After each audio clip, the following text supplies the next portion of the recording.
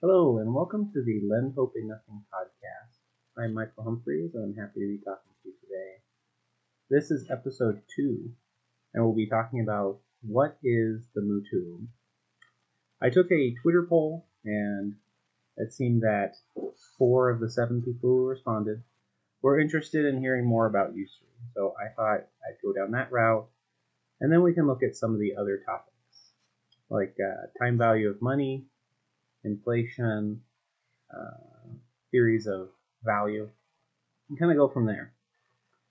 So, in the last episode, I talked about what usury is, especially going back through the tradition. And the definition that we see arising out of the tradition is exacting profit from a mutuum. Now, there's 3 key terms that we need to keep in mind in this definition, and it's exacting, profit, and mutuum. So exacting here is just obligating or requiring in the agreement. So it involves this kind of obligation. So it's not explicitly theft or robbery in the way that you might just steal something, but it's this obligation. But it also might include something that's not formally or explicitly in the contract, but a requirement of some sort, even informally. Um, Often this was to avoid the appearance of usury, and so it's still usurious. The second term is profit, and this is anything over the principal. The way that this is talked about is increment, addition, superabundance over the principal. And that this goes throughout a lot of the tradition as well. There is some ambiguity there because of extrinsic titles, which we can talk about later. But the third term is what I want to focus on today, which is the mutuum. So, similar to usury, there's a great deal of disagreement about what exactly a mutuum is. So, you have people like Belloc and Brian McCall who talk about it as something along the lines of a loan for consumption. That this is something that you give money to someone else so that they can then go buy something that they're going to consume, like food. So that's one definition. A loan of fungibles is another one. So the idea here is you're loaning something that can be replaced in kind. So you can replace, for example, like kindling for a fire, but you can't replace the Dead Sea Scrolls, even though they might be usable and were used as kindling for fire. Another one is a loan of consumptibles or consumables. And the idea here is kind of going along the lines of Aquinas' argument, which is not exclusive to him, but that usury involves this consumption as well. And so kind of differentiating from Belloc's and McCall's position, where this is a loan to go buy something for consumption, this is a loan of something consumed. Sometimes this has been put in terms of consumed in first use as compared with more durable things. But each, these last two specifically kind of focus around what is the thing consumed, the nature of the thing loaned. So some authors have mixed up fungible and consumable, saying that anything that is fungible is consumable. And this is a particular area of confusion because not everything that is fungible is consumable and vice versa, at least in a conventional sense. So, for example, screws are fungible, but they're not necessarily consumable in kind of these conventional senses. for whatever reason, people kind of mix up consumable and fungible. And a lot of these kind of make sense within some of the traditions. So in Roman law, the Justinian Institutes defines, the mutuum specifically in terms of something that is consumed in its very use. And the examples it gives are wine, oil, corn, money, copper, silver, gold, which might be a little confusing because how is copper, silver, and gold consumed? But this is the kind of idea that it's arising from. Mutuum is often translated as loan for consumption, so there's also that kind of limitation as far as the translation. And then, as I kind of mentioned before, Aquinas really focuses on consumption, and sort of a prima facie perspective might give that idea that the mutuum is about consumption, or that it's about consumables, for example. But I want to propose a different perspective, and I'm going to be drawing on Roman law, the tradition, just the way it was historically treated, and then finally looking at some of the magisterial documents to understand, well, how is the church looking at this contract?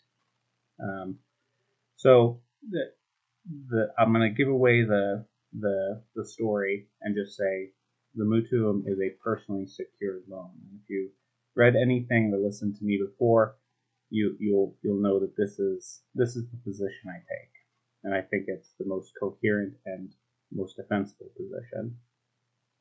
But the first point I'd like to make is that outside of discussions of usury, this seems to be entirely uncontroversial. Like, no one really disputes this. It's only when in discussing usury that I've gotten any pushback on this.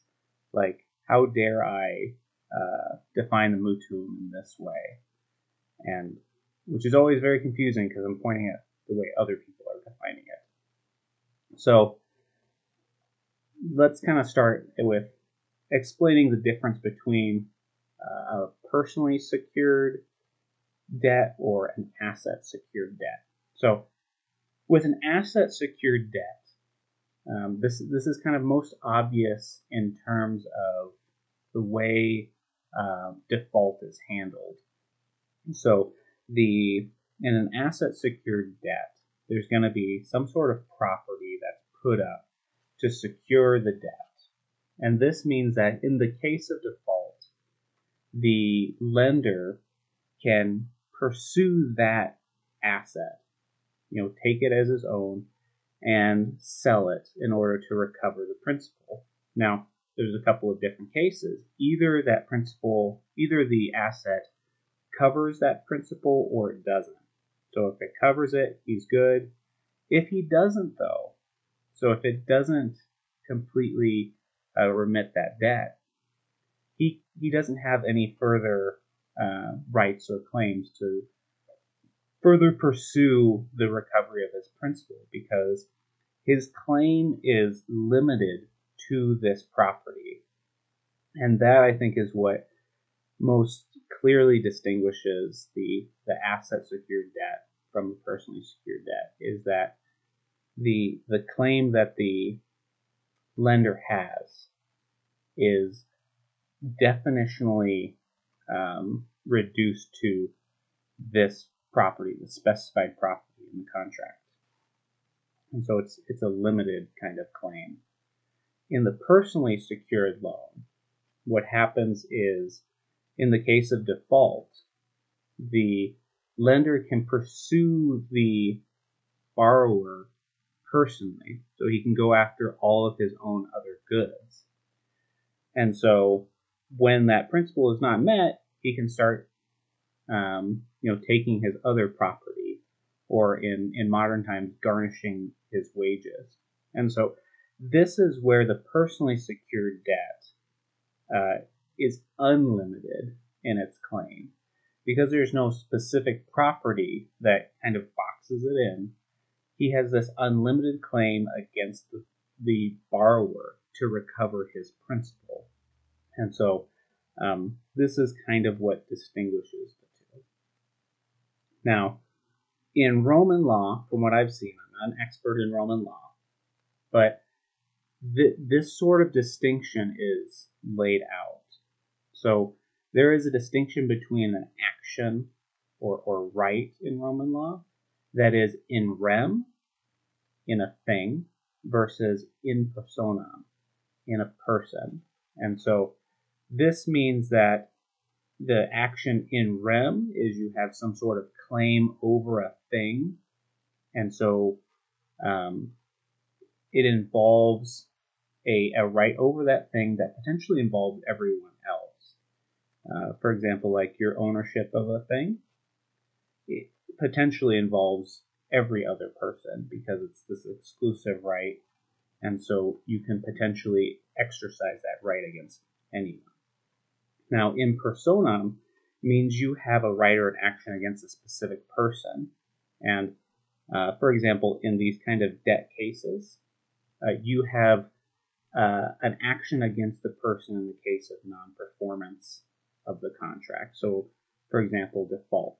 So if the other person fails to perform their portion of the contract, and this arises in every contract in Roman law, then you can take action against them. Another example would be in the societas. There's some in personam actions where you can actually pursue the traveling merchant, for example, depending on what they did. So there is this kind of distinction already present in Roman law. So it's not just coming out of nowhere. For the mutuum specifically, this gives rise to what is called a condictio action, which is a in personam action that allows the lender to pursue the borrower specifically for the return of the principal. And there's no other actions or rights granted to the lender. So it's a singular right over the borrower. So we already see here that this in Roman law, the mutuum, seems to be a right in personam. So it seems to be secured by the person, by his promise to return the principal. If we look at St. Ambrose, the way in the De Tobias, the way that he talks about the mutuum and how it was executed in Roman society, it sounds very much like a personally secured debt. So if you were unable to pay your debt, you could potentially be sold into slavery. Your family could be sold into slavery. All your goods could be taken. That's just simply what a personally secured debt is. People could be, you could pursue all the goods of the person. And I mean, slavery in particular kind of gives this idea of, yeah, this is really secured by the person of the borrower. And he even talks about how people are potentially reduced to destitution and commit suicide over usury. So this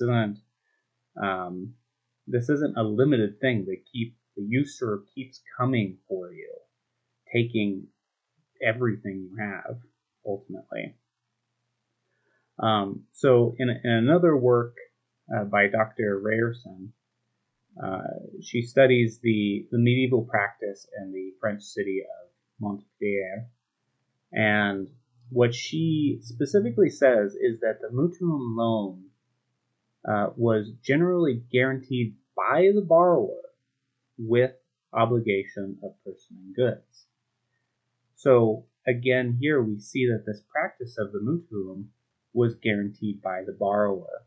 And she talks about specifically how debtors, when defaulting, were put into debtor's prison until they paid the whole principal off.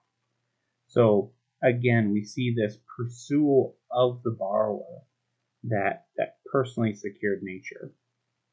Now, Father Patrick Cleary, in his book Usury or the Church in Usury, discusses this as well. And kind of just in passing, he just says, well, the loan, the mutuum loan it involves a personal claim. He says, in a contract of loan or mutuum, the lender is not the owner of the good,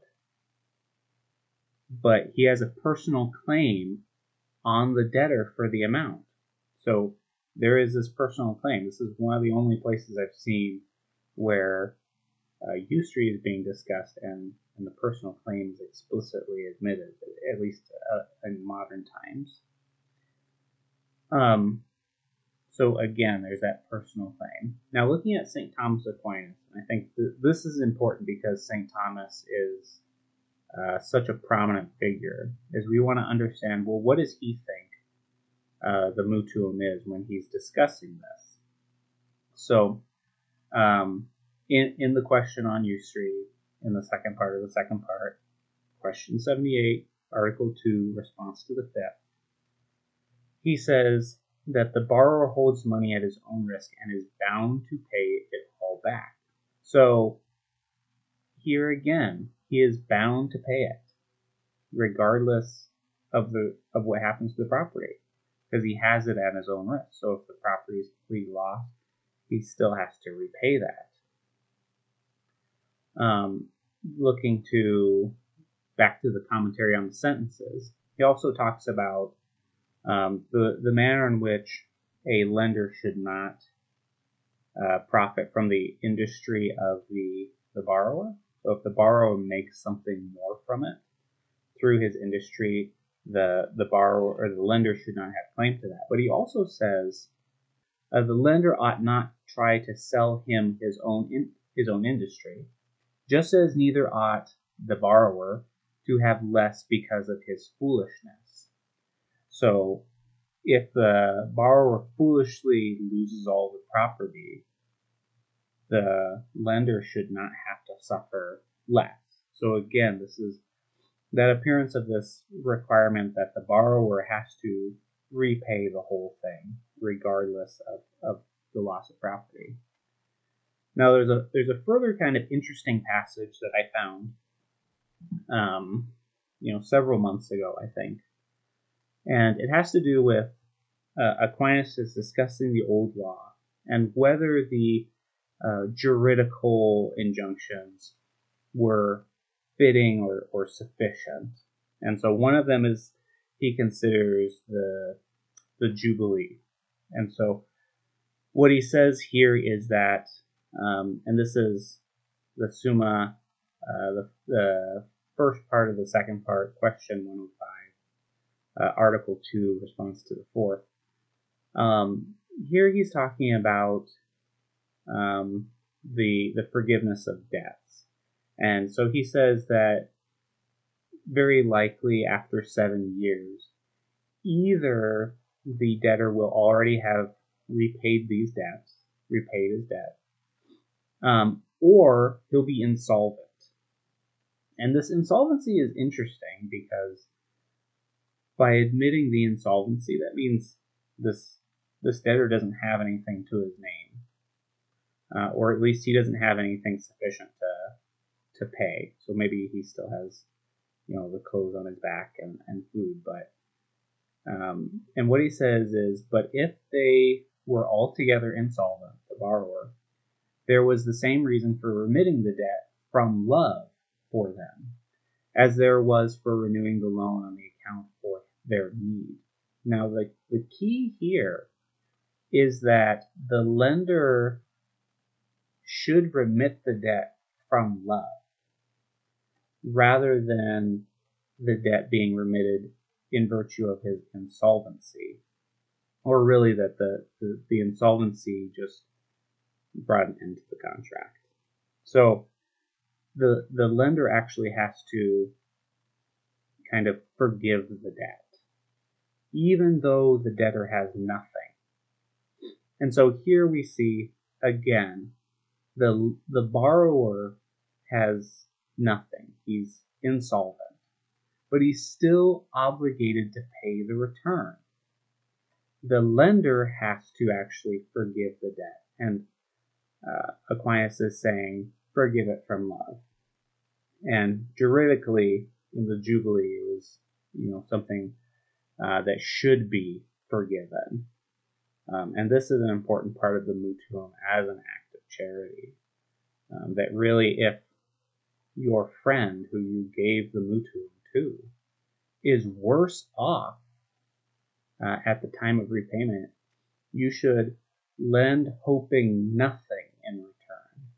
That is, in your charity, you should forgive even the principal if he can't repay it. And that's been one way to interpret that passage from Luke. So this is kind of some of the perspectives over time. St. Thomas Aquinas being one of the prominent doctors of the church to consider. The next, I want to move into the magisterium. What has the church said about this? And it's been very interesting. So over time, especially in the 15th and 16th centuries, there was a lot of financial innovation. So the commercial revolution was kind of picking up speed. And there's new contracts coming out. So, and even they had to deal with older contracts as well. One of the main contracts that they were addressing was the medieval census, and this goes back like very far, like the 10th century at least. So the census contract was this agreement where the owner of some property would sell a claim over his goods, his fruitful goods, and the purchaser would essentially sell it back to him. And so the transaction was kind of that, like from a financial perspective, that the purchaser would give the seller a lump sum of money, and then the purchaser would receive a claim over that property that would give him a portion of the fruits or rents of the property. And so Pope Callistus III discusses this, and he talks about real estate, for example. So if you have some sort of rental property or farms and things, the idea was that you're selling this portion of this property from which you can derive a claim to the fruits that are actually produced from the property. And this is the way he kind of talks about it. This one in particular is very likely infallible because the Pope is discussing an issue of faith and morals. He invokes his apostolic authority, and I think it's outside his jurisdiction as the primate of Italy.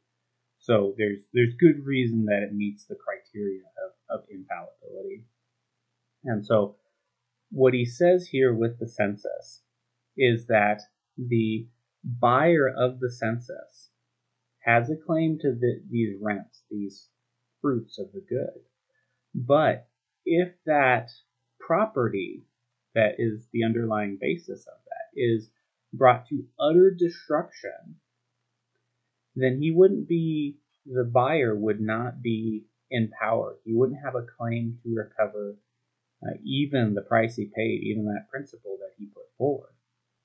And so this is very clearly an asset recourse or an asset secured debt of some sort. And so specifically the question he's dealing with is someone was claiming that the census that he had sold was actually usurious, and so he didn't want to pay the rents. And so the Pope here is saying, no, this isn't usurious. here's one of the things about it. And so this is kind of telling us something of the nature of agreements that are not usurious. So asset recourse loans are not usurious, is what we can kind of derive from this. But the question then is, well, what is usurious? And we know that any contract that is usurious is a mutuum, because the mutuum is that sort of material component of the act, similar to the way that killing a human is the material portion of murder. Killing an innocent person is what's formally murder, and so exacting profit specifically from a mutuum is usury. So in this case, the contract is allowing for some profit. It is not usurious. Therefore, there is not a mutuum in this contract. So then we move to another papal document written by St. Pius V, which is called Cum Onis. This one potentially also may have the mark of infallibility as well, because he does invoke his apostolic authority. The issue, though, is that it very obviously has certain components of like a positive law perspective. Like he lays out certain periods of time and things that have to be met, like the borrower or the seller of a census has to provide at least a year's notice.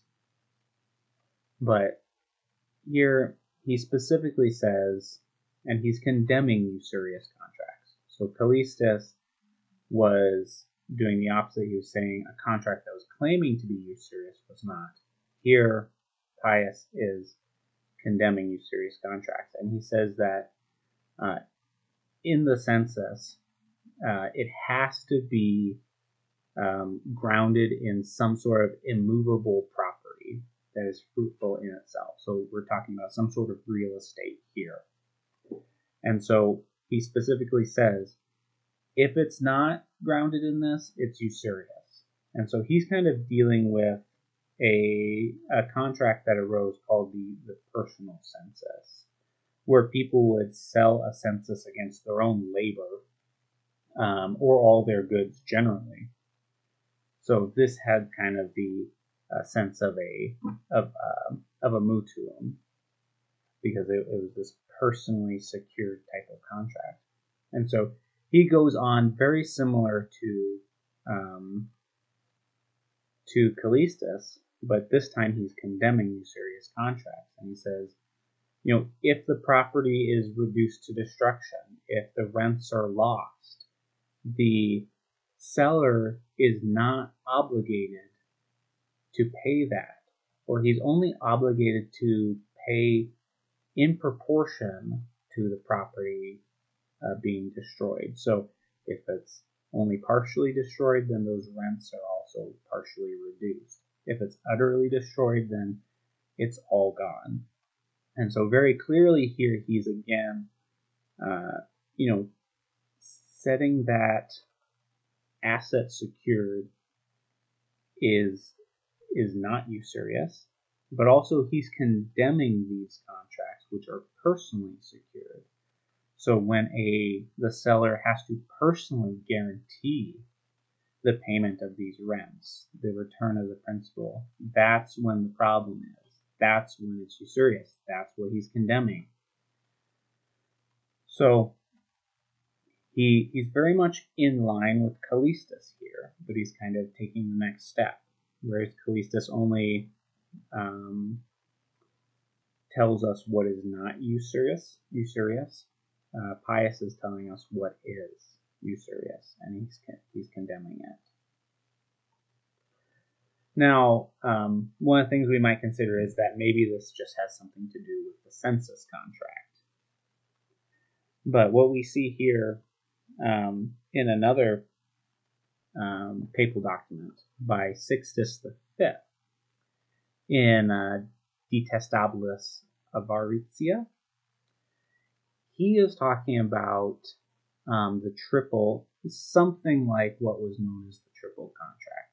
So in the triple contract, the idea was, at least the way it was explained or justified, was that you had a partnership agreement, so a societas. Combined with that, the investing partner would enter into an insurance contract on the principal. So his principal was guaranteed by this insurance contract. In addition to that, the profits that the investing partner was also insured.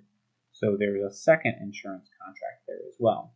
And so the way that this was justified was, well, a societas is a partnership, that's licit. An insurance contract, that's licit. So if you just push them all together, then the whole thing is licit. There's some problems with that, of course, but let's kind of focus on what Sixtus has to say. So again, Sixtus is going to condemn this sort of contract. And so he condemns this sort of partnership where the managing partner or has to personally guarantee the principal and the profits, such that even if all the goods that they own jointly are destroyed. So even so the way he says it is that even by mere accident or injury, loss, damage, the whole principal and capital are destroyed, the managing partner has to restore it in full and safely. And he goes on that the managing partner is obligated by this pact or promise to restore everything in full, even if it's all destroyed. So again, we kind of we go back to Callistus, who is saying, yeah, if the whole of the property is destroyed, in illicit census, the purchaser is not empowered. He doesn't have that right to pursue the seller. And so here, the investing partner does not have the right to pursue the managing partner to get his principal and property back. The interesting thing here also is that Sixtus V specifically condemns proceedings against the managing partner for the return. So he's specifically condemning this notion of a deficiency judgment, which is pursuing any missing of that principle. And he's condemning this all as usury. So since these type of contracts are usurious, what this entails is that these sort of components are what make a mutuum. And the problem is that he's trying to take the purchaser is trying to take his profit as well. And so this gives the idea that this is the way that the magisterium is thinking about it. That Pope Callistus, Pope Sixtus, Pope Pius are all thinking about usury in this personally secured way. And this is extremely important because once we understand where usury is, what kind of contract it arises under, then we can start to talk about and determine where usury is, because that's where a lot of the confusion lies. So, and a lot of the excuse of usury as well. So, I think that's good for today. We're a little over time, but thank you for listening today. And if you have any questions, feel free to email me questions, comments at lendhopingnothing@gmail.com. And I'll have all of the show notes along with the quotes and links down below. So thank you, and thanks for listening.